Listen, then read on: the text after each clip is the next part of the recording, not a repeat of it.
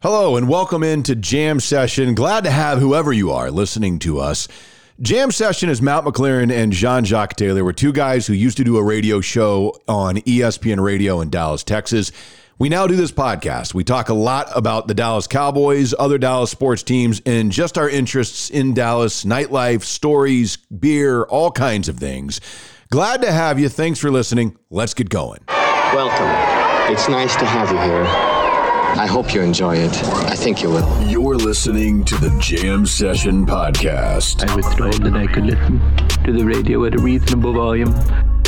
With Cowboys insider... What's your name? Jean-Jacques Taylor. That's my name. Radio personality and craft beer expert, Matt McLaren. He's a very strange young man. He's an idiot. Comes from upbringing.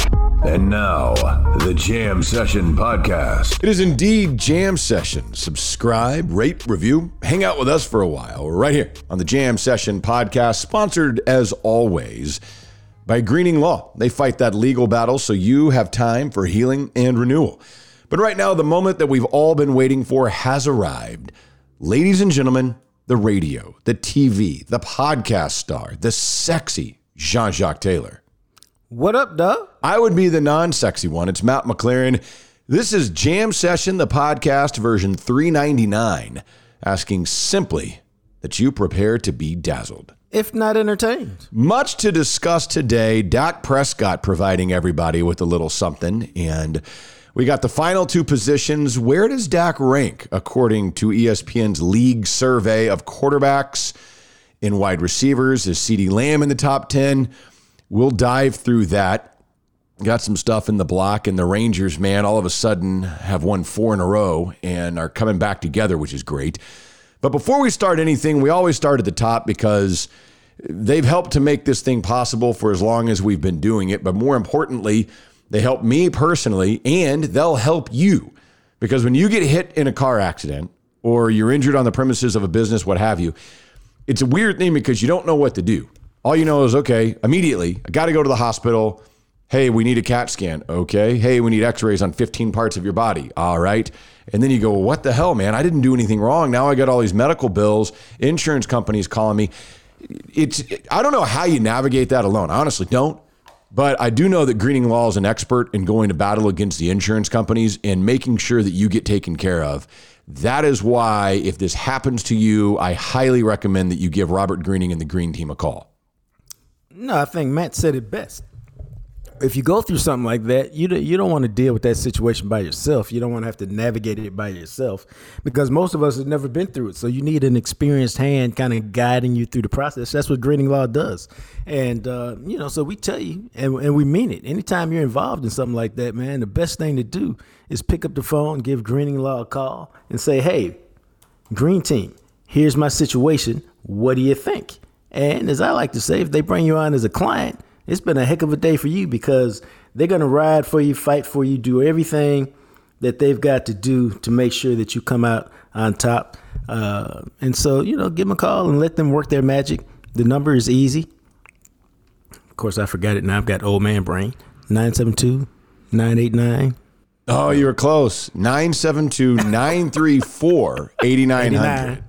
See, old man brain, they could probably help me with this if I said, hey, I've got old man brain. What do you think? Yeah, and you could blame somebody else and maybe they can help you. Who knows? But yeah, the consultation's free, and that's the thing because, honestly, when I had my car accident, I didn't know if I had a case. All I know is that I had a ridiculous medical situation and it was 0% my fault.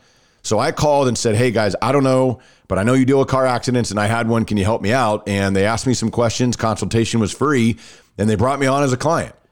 So find out, 972-934-8900. It's Robert Greening, offices Dallas, Texas. So we went through this the other day with a lot of other positions. But again, the ESPN annual survey, what they do is they go around and they survey. This is everybody who's involved in the NFL. It's a variety of league executives, coaches in the NFL, scouts, and NFL players. And they compile a list ranking the top 10 players at 11 different positions. And then, of course, honorable mentions who didn't get enough votes to be in the top 10, but basically like 11 through 15. And then they tell you everybody who anybody was voted had a vote. And they've got, this is probably I don't know, 30 some odd people that participate in this, something like that, basically. Yeah, it's a legitimate number. So we went through everything the other day, but we didn't have the quarterbacks or the wide receivers yet.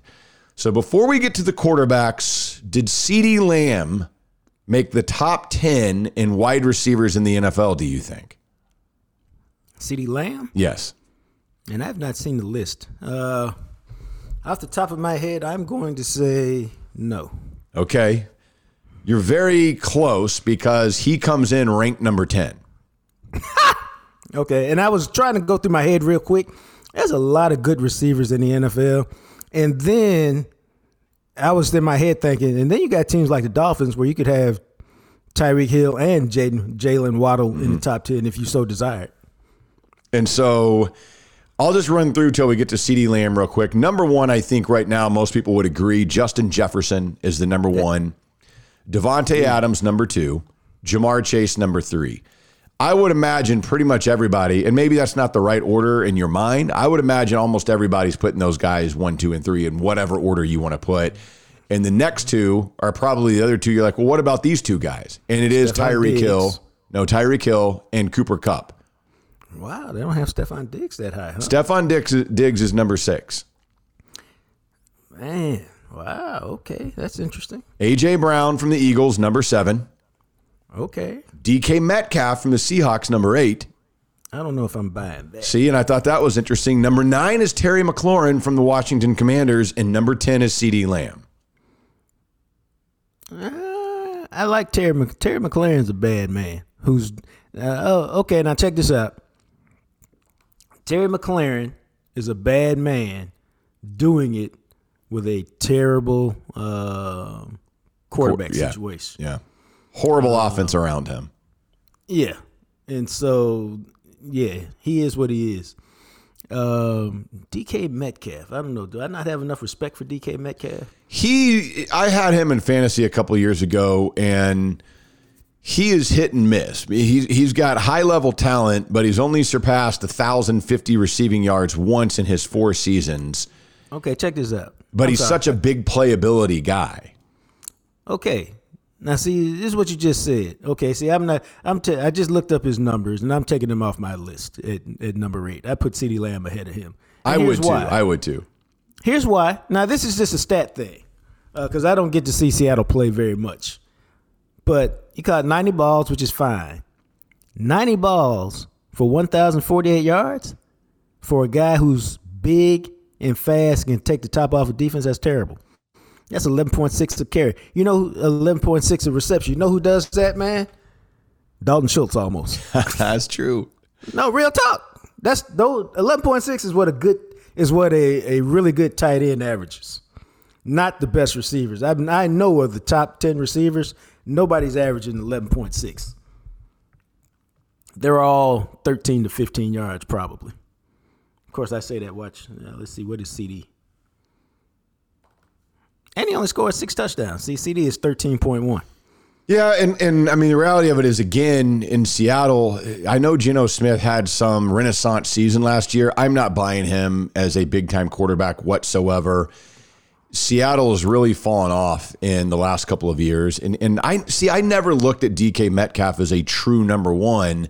I looked at him as more as like, if you've got a real, like if CeeDee Lamb's on the other side of the field from him, DK Metcalf could be a baller, because I think he might be like the number 1, number 2 wide receiver in the NFL, but now he's a number 1. And I don't know that he actually is one, because he doesn't do the whole route tree. He's not some dude who runs amazing routes and can run any route. That's not him. No, he's let me show you what I can do. I can do this and this and this, and that's what we need to do, buddy. Yes, and so I thought it was interesting. I might honestly, the dude in Washington, Terry McLaurin, is interesting because, like you pointed out, he plays with such a shit quarterback situation on a shit offense that I can see having him higher, but I might have put CeeDee Lamb above those 2 guys. Now, honorable mentions, you have Deebo Samuel, Mike Evans, T. Higgins, Garrett Wilson, Jalen Waddle, and Devonta Smith. So that gives, again, when the Cowboys are like, oh, we can't have Amari Cooper and CeeDee Lamb, you guys realize that when I just went through that list, that the Bengals have 2 wide receivers, the Dolphins have 2, and the Eagles have 2, all in the top 15. Yeah, bro. When I was doing it in my head, I was thinking like some teams could have 2 of the top 10. Yeah. Depending on how you felt about them. Now I'm gonna zip back for just a second. Terry McLaurin averaged. We just got through talking about DK Metcalf, right? Terry McLaurin averaged 15.5 yards a catch. That's balling. Especially given his quarterback situation, he's getting downfield making plays. So no, man. Receivers. The game has changed so much that there's a ton of good receivers out there, man.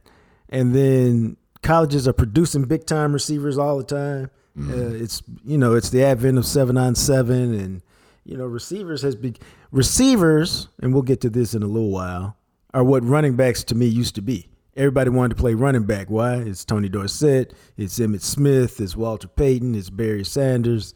It's Eric Dickerson, it's Adrian Peterson.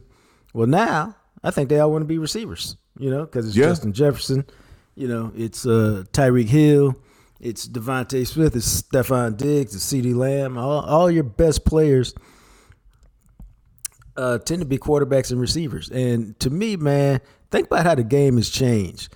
Because what happened was those running backs used to take over. Yeah. And then what did everybody want to be? You wanted to be Lawrence Taylor. You wanted to be an outside linebacker. Because, if running back didn't appeal to you, you took all those running back traits and made them outside linebackers.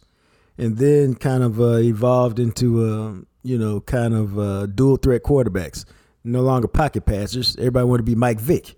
Oh, you can throw back and you can do, Fran Tarkenton and Archie Manning and Roger Staubach and those guys used to be the exception. Now you can't even play it unless you want to be like those guys. So the evolution of the game is always fascinating. And now, man, it's about the receivers. I mean, great receivers come out almost every year. They do. And I think, like you're talking about with the changing of the game, especially now, I mean, we talked about this the other day. If you're some dude who used to want the ball in his hands every down, you're like, I'll be the running back. I mean, now you look around and go, man, if I want to be elite and get paid, I'm not going to be a running back. So we'll see. But, it's I heard a lot of people real quick talk about that from a kid perspective. Like, oh, if I got a kid, he's not playing running back in Pee Wee football. And I'm like, that just seems like a bit much to me. It does. And I mean, reality of it is there's not a lot of running backs that are going to grow to be 6'4", 6'5", and be able to do the things that wide receivers can do. It's different. Now, right. Yes, there are wide receivers who are built like running backs. There's a lot of, I understand that. But I mean, point being, if you've got some kid who's like, hey, I'm 6'4" in high school, you're probably not playing running back anyway. Right. So, it's I don't know, if you're 6 foot 210, or I don't know, maybe they become slot receivers now. I don't know. It could be interesting to see how the game evolves. But it's still, if you have to look at the big picture. If somebody told you can be a professional athlete, play in the NFL, and the worst thing's going to happen to you is you're going to make $22 million over 2 years, you'd probably take it. I would. I'm in. Please sign me up right now. You know what? Yeah. I will take the Saquon money, and I'll be pissed about it that I had to take $10 million to play a game. You know what it reminds me of a little bit, bro? This happened in the media maybe 10 years ago. Maybe 10 years ago. Because I remember hearing about it, but I didn't pay much attention to it because it didn't involve me.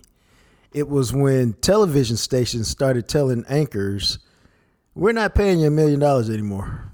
Nope. When your contract's up, that $1 million you used to make. Because I remember Dale Hansen talking about it, which is why it stuck with me. Yeah. And he was mad, he was pissed, he was upset. But basically he said, you know what? I guess I'll take this $500,000 and be happy with it. Because in our world, not the athletic world, there's not a lot of $500,000 jobs floating around here. Yeah. I mean, that's reality. So in the athletic world, it sucks, especially when you see other positions getting paid. But the reality is, and I've told this to a lot of players over the years who are on minimum contracts or angry about this or that, like, dog, it's all good, man. Because you got to look at the big picture in the long game, which is, at the time, not a lot of jobs out here pay $750,000, bro. So there's not a lot of jobs that pay $10 million. Not at all. Now, you deserve more, but you got to take the $10 million to make it work for you. One last thing about that, man. You know why, in my opinion, Tony Pollard signed his tender for $10 million, but Barkley and Josh Jacobs have not signed theirs. Tony Pollard's a 4th-round pick. He ain't never got money. Never got paid like that. Never. Like, he's probably in 4 years, real talk now, he probably made about $3 million, which is a lot of money for me and you and for the regular person. It's nothing in the NFL. So he looked at 10 and was like, man, it'd be great to get a longer-term deal, but let me hurry up and lock this 10 in so that nothing happens to it. Yeah, you were almost right on that. So Tony Pollard, and we'll just go down this rabbit hole real quick and then circle back to Dak, because I wanted to get into this. Tony Pollard, in the 4 years that he had been with the Cowboys, made $3.9 million. Oh, I was close. So I would say that's slightly different than a guy like a Saquon Barkley, who, keep in mind, was a first-round draft pick, and not just a first-round draft pick, a very high first-round draft pick. Saquon Barkley, in the 5 seasons that he has been in the NFL, has made $38.6 million. Think about that, bro. So I'm not, look, I sucked at math, failed in high school, all this. That's roughly a $34 million difference between Saquon and Tony Pollard. Yeah, which is why Saquon can sit there and contemplate. Man, I don't think he's going to do it, but he can contemplate whether he wants to sit out a year or something, because he's made a bunch of money. And, you know, if he saved any portion of it, he's good. Tony Pollard's not in that category. No, he's not. And even Josh Jacobs, what's he made? So again, basically. So a first-round draft pick, but he was drafted number 24 overall, 20 spots lower than Saquon. In his career so far, he has made $12 million. Yeah, so, you know. So again, 3 times more than what Tony Pollard has made in his career. Right. So a big difference.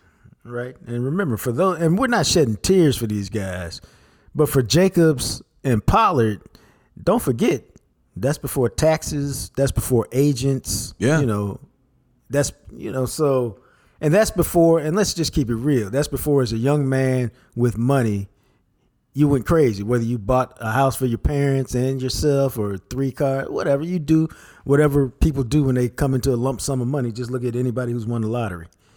And so, yeah, now they're in the second contract. We would think more mature at 26. And so this is a contract that they're basically trying to get to live off of, you know, and make their future very easy.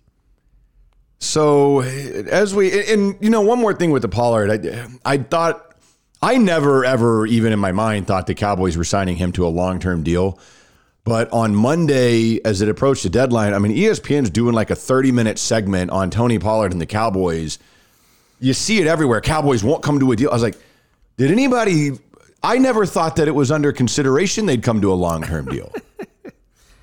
I mean, unless it was something that was like where we're looking at it and go, wow, I can't believe Tony Pollard took that. Yeah, and there's no reason to take that, because they're just not going to offer you anything worth taking. And don't forget, it's like Dak Prescott when he was doing his negotiations, which is, I'm locked in at 2 years and 22, because if you franchise me 2 years in a row, I get $12 million the next year. So any conversation has to begin at 2 years and 22. That's where it starts. Mm-hmm. And the problem is, here we go, Matt. Tony Pollard is 26, even though he hadn't had a lot of usage. Running backs traditionally fall off a cliff at 28. So what kind of deal am I going to give you? Because I anticipate you falling off a cliff. So the math just doesn't even make sense. I completely agree. And it never in my mind that I think. Position. Yeah. I mean, it's the reality of where they're at. So you take your $10 million and you look around, and I think, going back to what you said, does it suck? Are you sitting here going, man? But the problem becomes, like, you have to be real about the situation in which you're in. And like you said, have some gratitude of, I have the opportunity in my lifetime to make $10, $11 million in a year. And yes, I wish I could make more. I wish that I was a wide receiver and was making 25, but I'm not. And so I'm going to be happy that I get to do what I love and get paid pretty damn good to do that. Yeah, but I get it, man. It's I get it, and I can remember when I was a columnist, and you start hearing like, oh, top 5 papers, top 5 markets, those columnists make this much, and you're like, oh, okay, I'm making this much. And so it becomes, it's cool that I'm making this much, but people who do what I do, they're just making so much more. And in this case, you're like, people who play football, if you're not a kicker and a punter, you're making so much more than running backs. It's, you have to, I think you're right. You just have to look at the big picture and just be. You do, man. Trust me. I'm aware.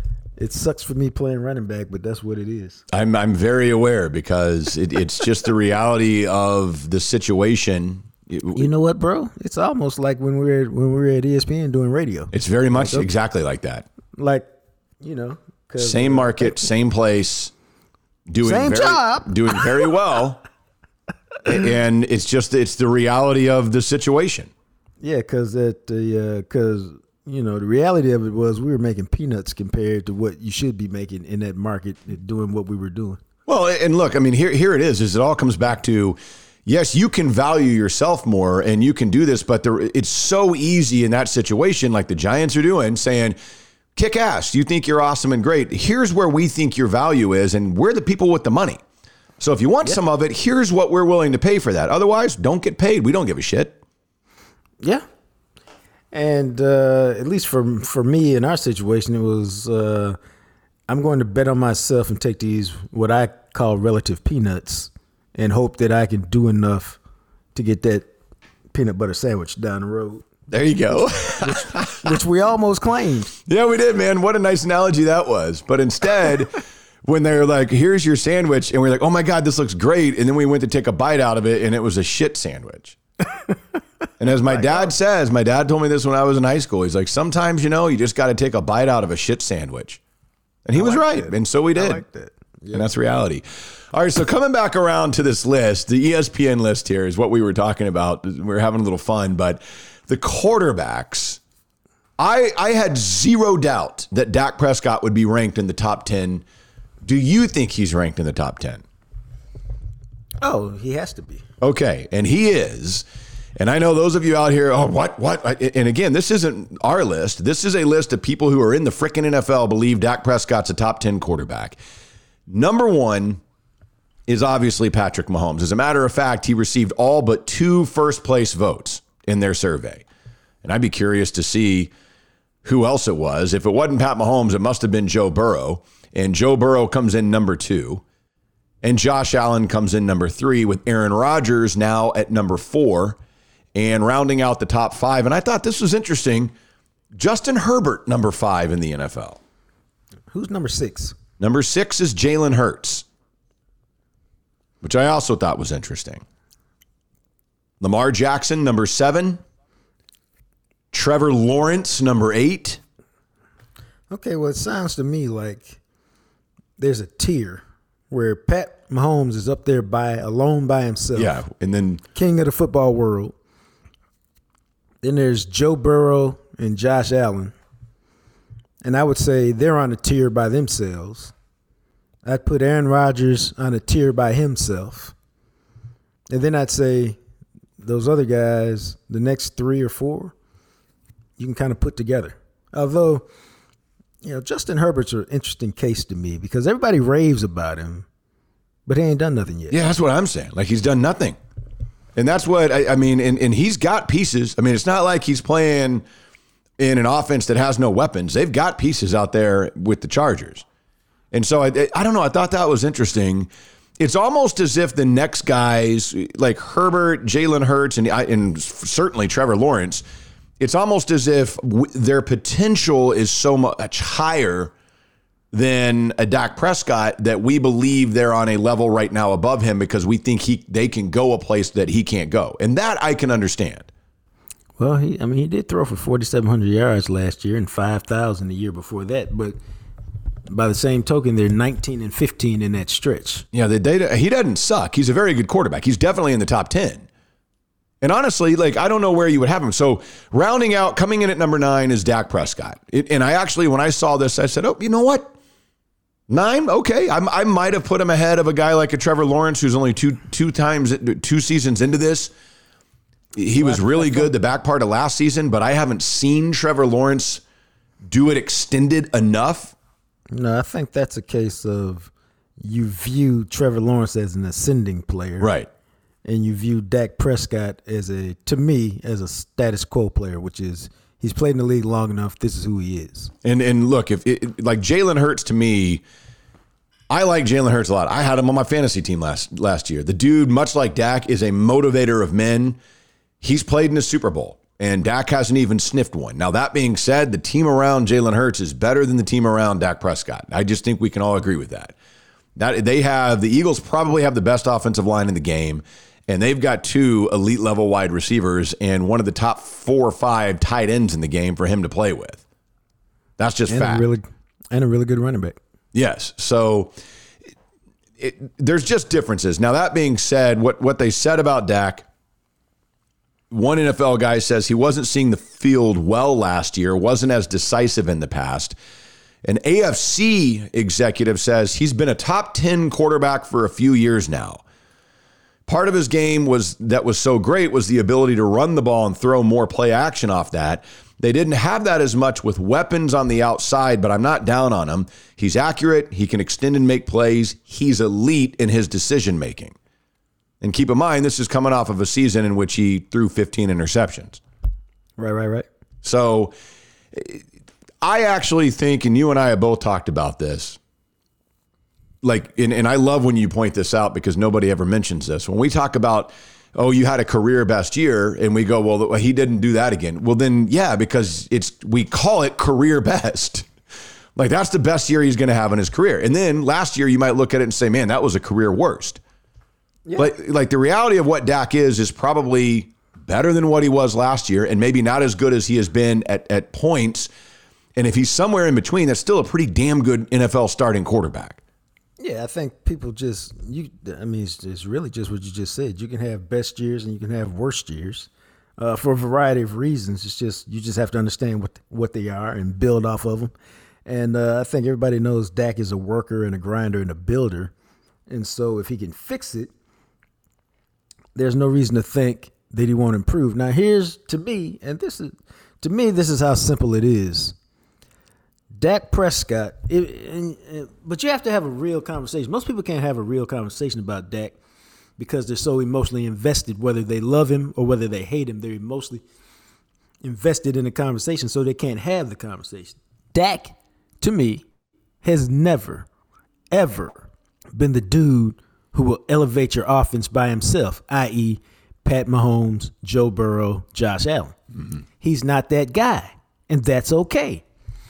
So what he is when you put players around him, then he can do his best work.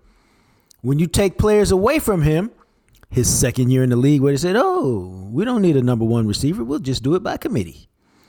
And what happened? Halfway through, they go, oh, we better get Amari Cooper in this bitch. Yeah. And then what happened? Dak took off, had several great seasons, several really good seasons, several outstanding seasons, however you want to mark it. So what happened, man? They took his receivers away and gave him pedestrian weapons. And what happened? Dak threw 15 interceptions, didn't have a good year. Wide receivers couldn't get separation in general. So what they do this season? They gave him Brandon Cooks. Now you got him with Gallup, who's healthy. Now you got CeeDee Lamb. Now you got Tony Pollard. We gave you a couple options at tight end, young guys who look like they can contribute. Mm-hmm. Oh, we gave you some toys to play with. So I expect Dak to go back to being a good player again because he's not a guy who can elevate average players. Now check this out. Tony Romo could, and that's okay. But Tony Romo ain't won shit. And Dak hasn't won it either yet. So now we'll get the chance to see what he can do with good players around him. And I expect him to go back to being an outstanding quarterback. I would as well. And he said something the other day that we got to get into. But before we do that, we do need to tell you about our great sponsors, man. And it starts with Freeway Tire Shop.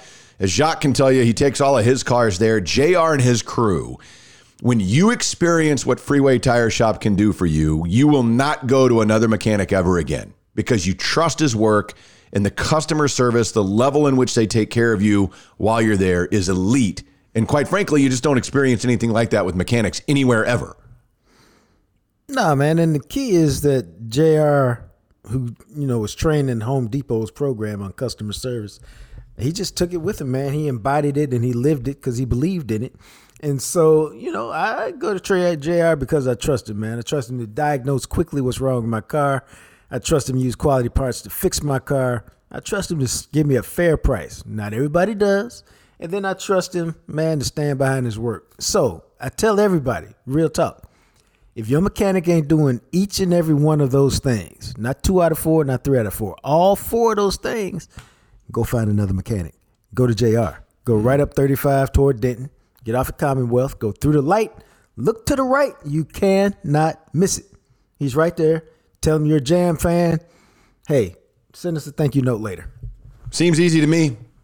It's Freeway Tire Shop. You can check them out online if you'd like, freewaytireshop.com.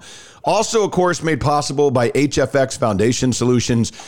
And again, guys, you know this. I mean, Dallas, I was looking at the forecast. We were recording this on Tuesday, and the high on Tuesday is supposed to be like 107, 108. And it's wild because DFW is going through a string of 100-degree days, and then this weekend dips into the high 90s, then back to 100-degree days all next week. That type of heat, when it's not raining, dries out your foundation, and the soil in North Texas is wonky anyway.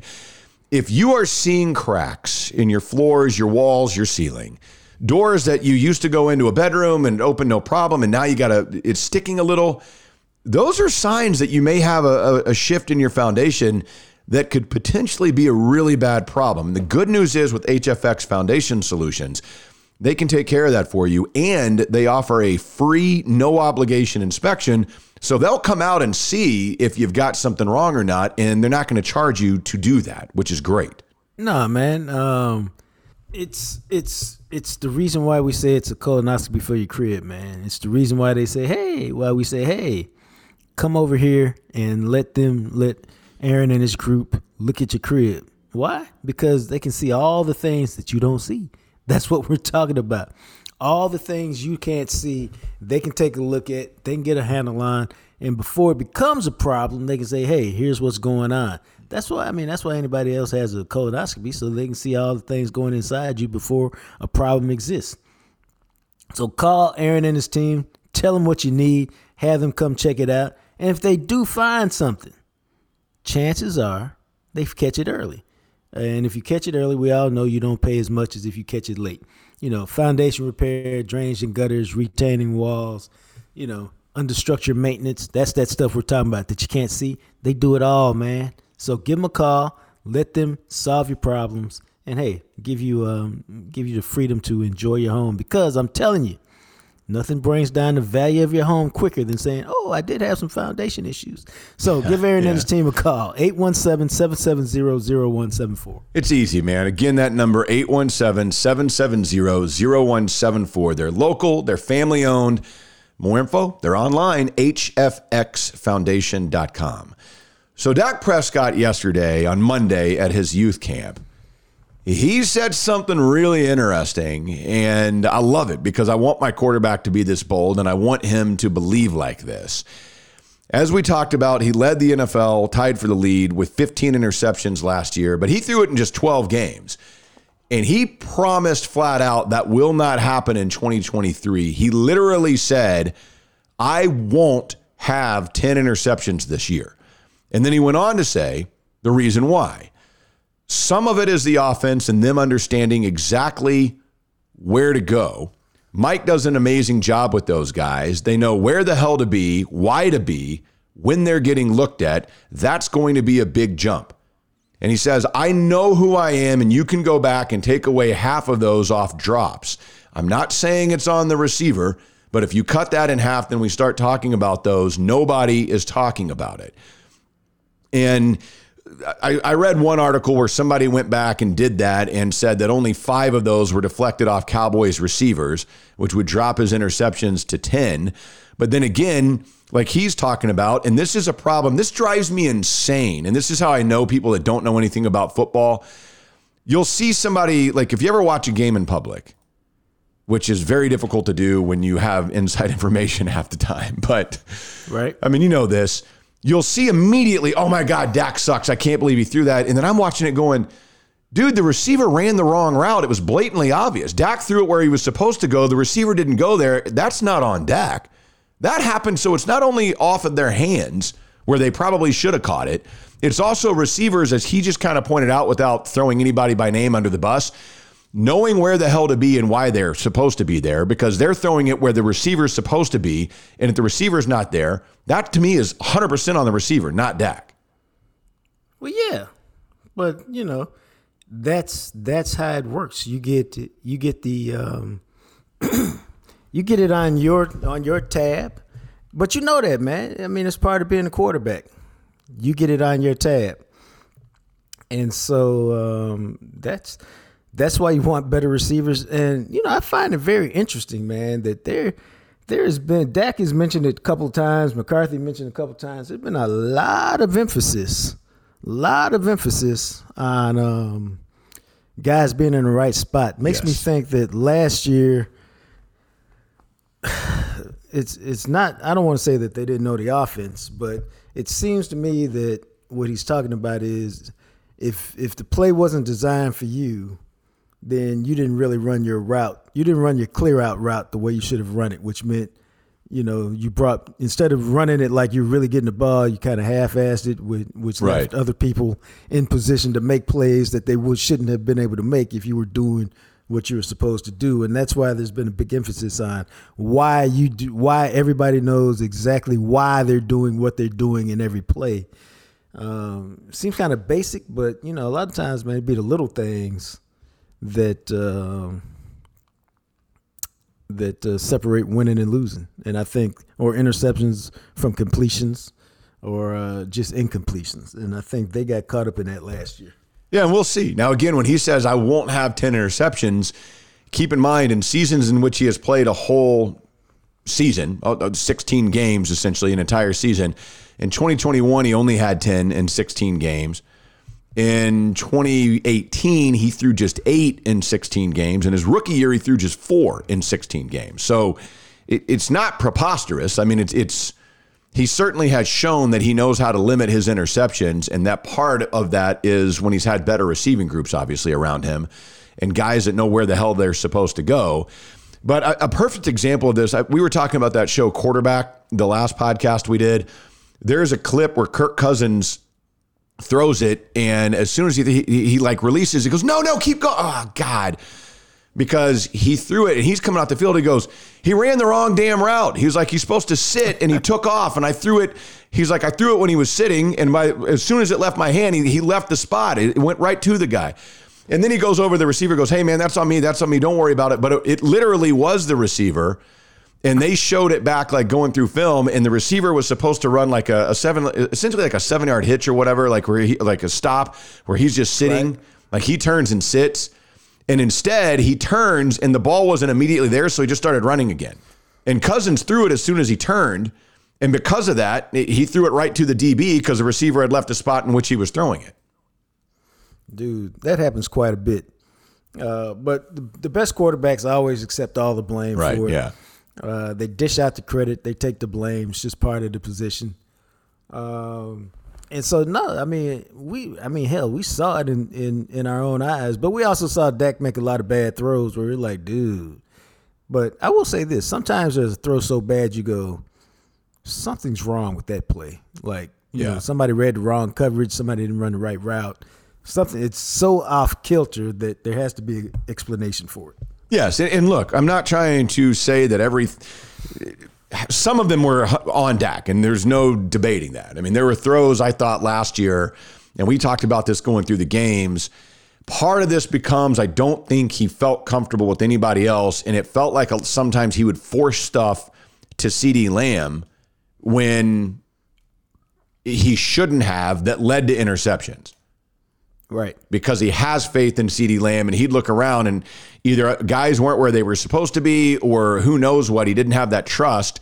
And so there were a couple of times where interceptions were a result of him trying to throw it over the middle and force it to CD when maybe he should have checked it down or done something else. So yes, I'm not trying to sit here and go, oh, Dak doesn't make mistakes. He sure as hell does make mistakes. And he threw some bad passes last year. I think there's no debating that. Oh, yeah. But I'm very curious, like you're pointing out, with the way they've been talking about this offense, really curious to see if there's a marked improvement. And I'll be curious at training camp to dive into that a little bit more about, okay, just what you talked about, man. Like we hear a lot about the way you guys describe this and ask them, were receivers not in the spots they were supposed to be at times last year? Like the old, give me an example of what you're talking about when you say why they need to be where they are or where they're supposed to be where they are. Because help me explain, there really seems to be more of an emphasis on that this season coming off of what we saw last season. What's the biggest difference? Those types of things, and see if you can get an answer from them to dig a little bit deeper on exactly what it is they're talking about. I would agree with that because what you want is examples now to bring depth to the conversation. The old reporter trick that I learned from Jacques that I use many times in interviews because you have to.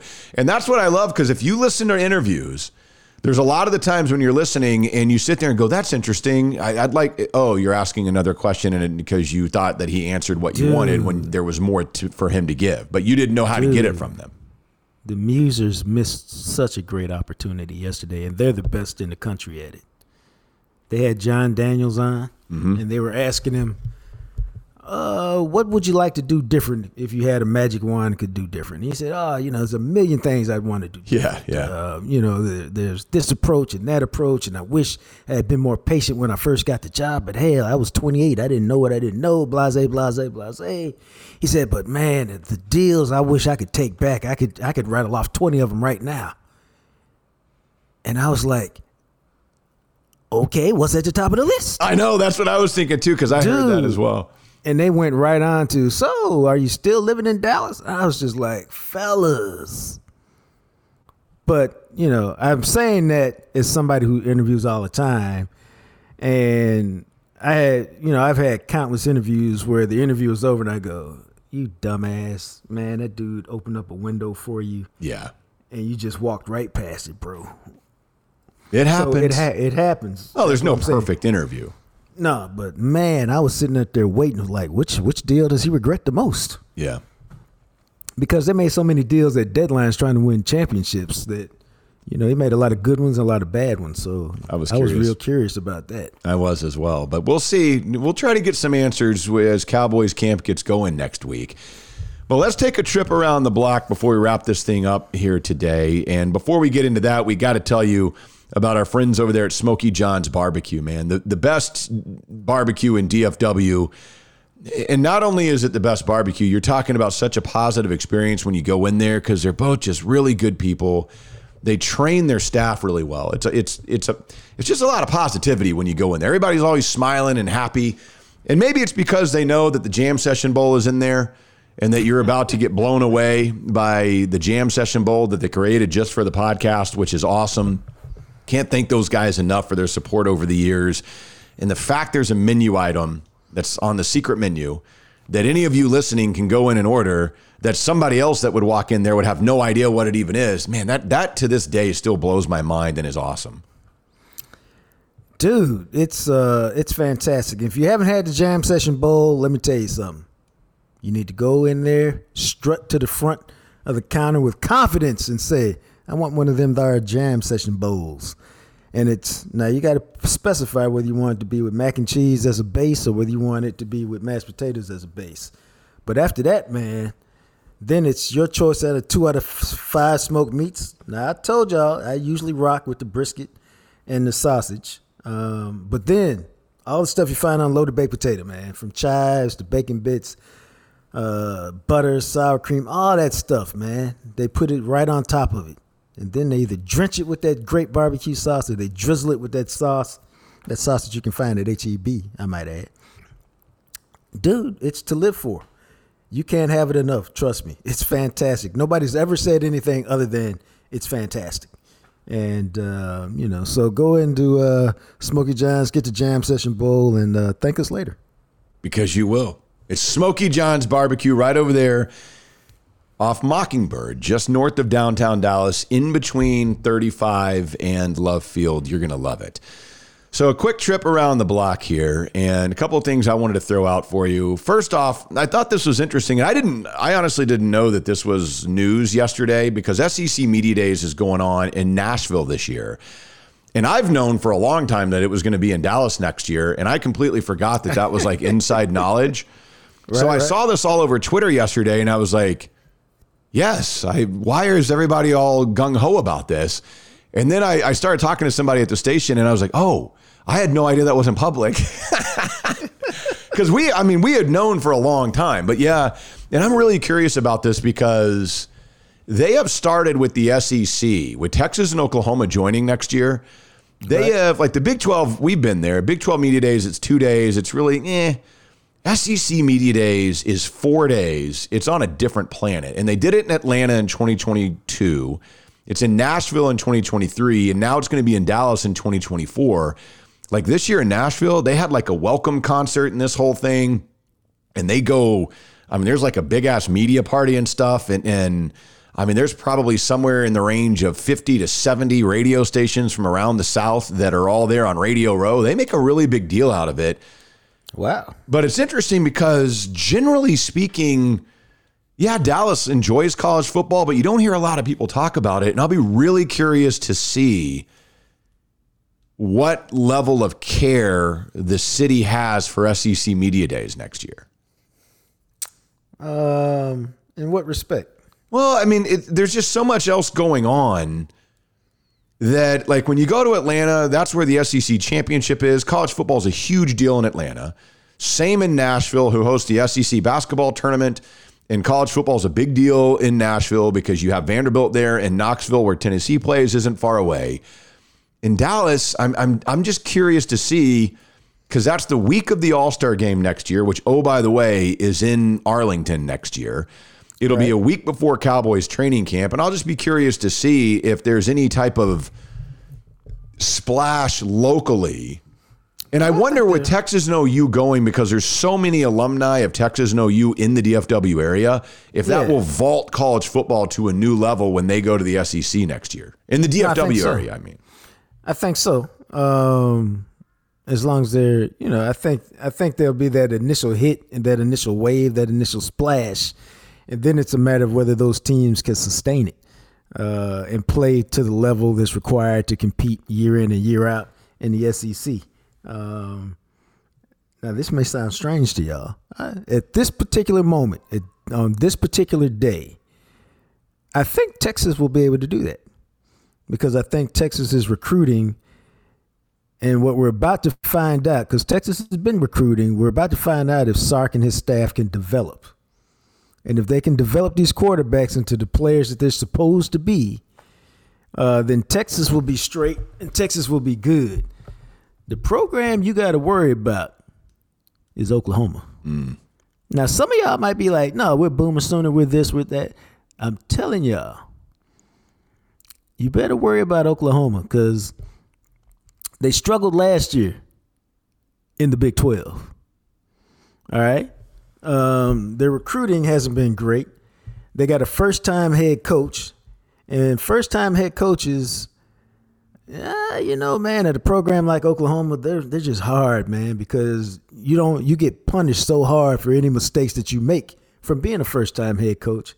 And here's the other thing, man. He's a defensive guy, and we're in an offensive era. And I don't know. This is a big year for OU, man. They got to show a little something because Lincoln Riley did what he's supposed to do. He took his best players with him. He's not getting a lot of grief like some other coaches, but he took his best players with him to USC.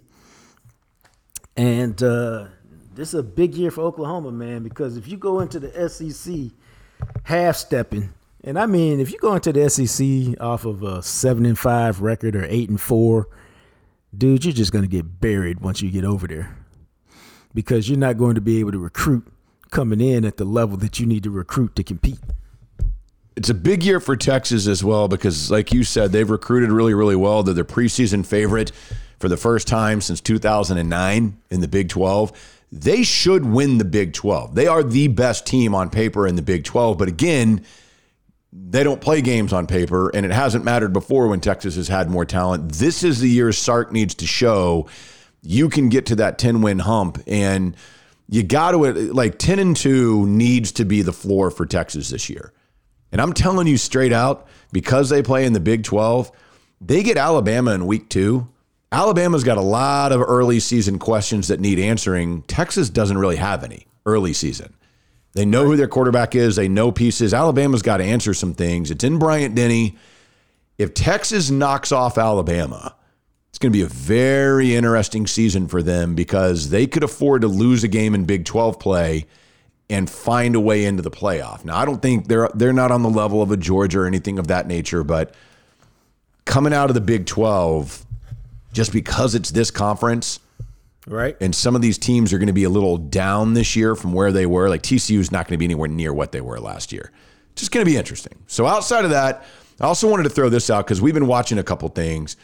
I got to tell you this, man. We watched Extraction 2 on Netflix, which is the Chris Hemsworth movie. Yeah. You want to talk about a movie that basically snorted a kilo of cocaine and displayed itself? That thing is nonstop, go, go, go the entire way through. I mean, it is, if you like action, that might be one of the best action movies I've ever seen.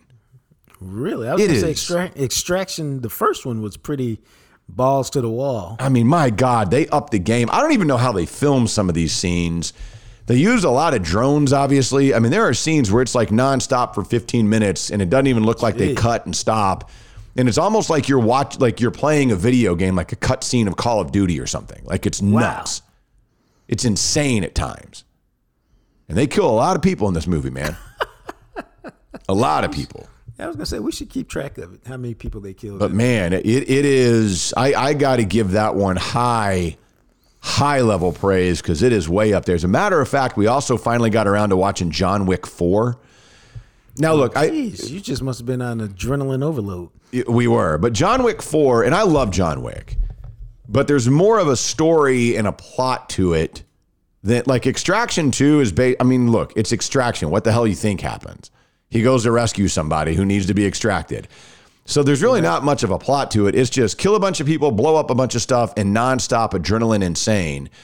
John Wick 4 has some slow parts, and it's really long. It's almost 3 hours long. Right. And obviously there's elite level. I mean, you talk about a guy that kills somebody. John Wick, I'm not kidding you. I would guess, and I'm not exaggerating, I would guess John Wick kills somewhere around 400 people in John Wick 4. How do you do that? There's a scene where he kills 100 people easy. I hope he's got something other than a handgun. There's multiple things. And oh, okay. I will say this is the first John Wick I've noticed this. The actors do a really good job, but there are times where, because you always wonder, like, okay, so 50 dudes are rushing into a room, and he's not just in an empty room. I mean, there's stuff to hide behind and whatnot, but why don't they all just run right at him? He can't possibly stop 50 guys at once. And, it'll be one of those things where, like, a few guys will run at him and he'll shoot a dude in the face and then he karates another guy or whatever. And then, like, he'll hit a dude in the side of the head and you can tell, okay, we choreographed this. And, man, I noticed the actor in the background, he's just more stunned than he should be from the shot that he took. You know what I mean? So he's, like, stumbling around and then he kind of shakes his head so that when John Wick eliminates the one guy he's fighting, then all of a sudden this dude's ready to go again. And I'm like, really? I don't know. And I don't know why. I know, and maybe it's because there's so many more people that he kills in this movie. I noticed that more in the background with guys that either had gotten shot or hit in the head or whatever, that they just seem to be, okay, I'm stunned. Okay, he's ready for me. And I feel better. Let's fight. I don't know. Dude, what happens is, and this is why I can only watch certain stuff. For example, there's a movie on Apple with Idris Elba about stopping a kidnapping on a plane. And I rolled by my friend's house the other day, and we were talking about it. I said, dude, I can't watch that. He's like, why? Idris is great. I said, dude, it's him on a plane stopping a kidnapping. Whatever happens, he will survive. I feel good about that. Yes. Which means I ain't going to watch it. Because whatever drama, whatever tense situation he's in, it's like Batman and Robin when I was a kid. He's over a boiling vat of oil. Yeah. Everything seems like it's all gone. I wonder how he'll get out of this. But he will, because you can't kill Batman TV show. Right. And you can't kill Idris Elba in a movie. But I will tell you this. Can you kill John Wick? See, I didn't think so. And, well, you'll have to watch the movie to answer that question. Wow, because see, if there is, I might watch all 4 of them just to get to that. I mean, and I really enjoy John Wick. I mean, he's a flat-out badass, but that was solid. And then we also finally got around to watching Avatar 2, Avatar: The Way of Water. Yeah. I got to tell you, man, and I get it, this was more, this could have been an hour-and-a-half movie. Instead, it's 3 hours. The first 90 minutes are colossally boring, but visually stunning. Yeah. Like, it was 90 minutes of James Cameron going, look what I figured out how to do. And we're watching it, and there's a point where we go, we get it. Like, I understand all this already. You don't have to spend 90 minutes of the movie giving me all this backstory that I don't care about. Well, he didn't. He just did. This movie is for him. It's not for you. But, man, once it gets going, 90 minutes into the damn thing, it's awesome. I read something about it, and there's one scene. I can't remember how he described it. It's the one, I think, where all the people go to attack the boat and get the kids back. Yeah, that's awesome. And he says he did it, and somebody said, well, the scene is like 6 minutes. You should probably cut it to like 2. And he was like, why? Well, the audience isn't going to, he's like, they'll like what I tell them to like. We're keeping it at 6. Well, you should have made it 16 and cut out some of the other crap in the middle of the movie. But no, I thought it was a cool movie. I thought it was fine. Now, the good thing is I was multitasking while I was doing it. So the first 90 minutes didn't bother me much because I was doing something else while it was on. Man, I get it. He met these new people and they got to teach him all this crap. I mean, we understand all this. Like, it's great. You don't have to show us all the little minutia of detail that they do with these new people that they met. Who cares? But I will say, and I didn't realize this because I was reading about the movie, he's the first director to figure out how to use, because I am sure that you all are aware of this, there are actual actors playing these parts, and they do that motion capture technology where they're decked out in those suits, that are all covered in the different things. Yeah. He's the first director ever to figure out how to do it underwater. Like, that is actually them underwater. And I was reading about this. All the actors had to learn how to free dive.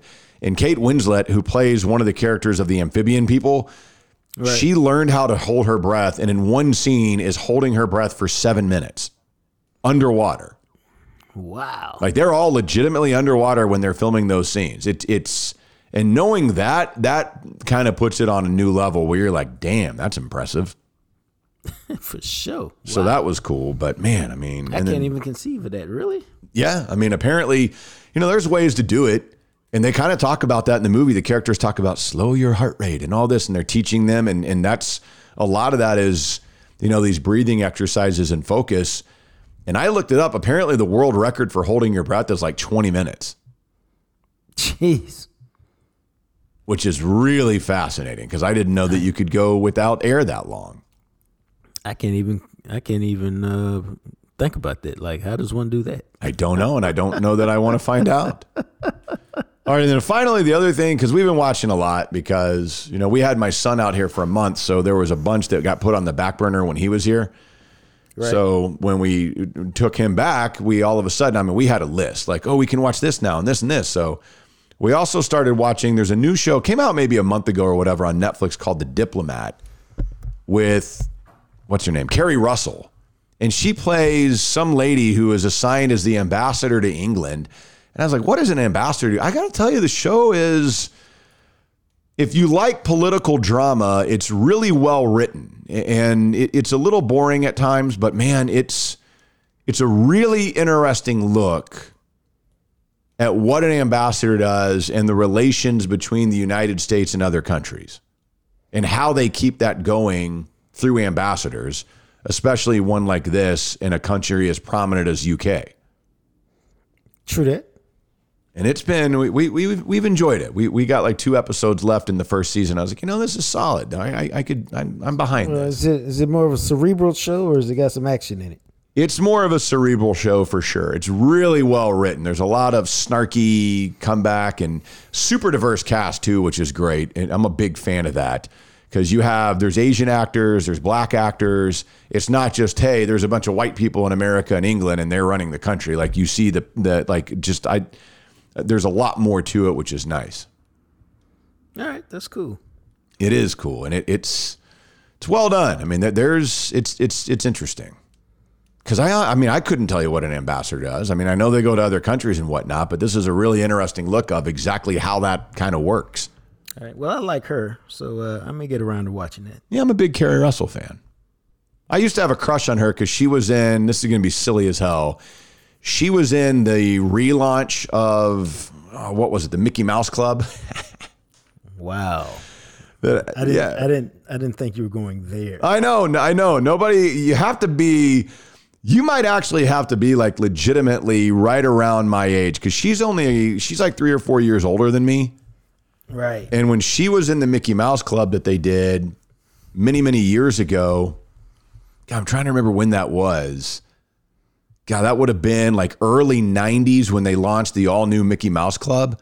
Right. So that was right when I was getting into puberty and becoming a teenager and all that. And look, hey, when you're 12, 13 years old and there's a 15, 16-year-old hot-ass chick on TV, something to it. And man, I was into her because we'd spend like a week out in the summer at my grandparents' house in East Texas. And they had the Disney Channel, so we'd always end up watching the new Mickey Mouse Club, and she was on there. It's like, my God, this chick is hot. I was all about some Carrie Russell back in the day, man. All right, well, she was hot back then, so I got back into her on The Americans because she's... oh, yeah, she's phenomenal, The Americans. Phenomenal. She's plain, but interesting. Yes, so, very good actress. Yeah, she's good. All right, kids, that'll wrap it up for this version of the podcast. We'll have another one coming your way on Friday, so be looking forward to that. Finish the week strong, and we'll talk to you soon. Thanks for listening to the Jam Session Podcast. Make sure to find us on Instagram at Jam Session Cast. Of course, you can also find us on Twitter at McMattRadio and at JJT_journalist. Our podcast is sponsored by Greening Law, a personal injury law firm in Dallas, Texas. Greening Law fights the legal battle so you'll have time for healing and renewal. Give them a call at 972-934-8900. Greening Law Office, Dallas, Texas. As always, thanks to Purple Elephant Music for the music you hear at the end and the beginning of each episode. He, of course, is the radio, TV, and now podcast star, the sexy Jean-Jacques Taylor. And me, I'm just a guy, Matt McLaren. We'll catch you next time right here on the Jam Session Podcast, available everywhere you listen to podcasts.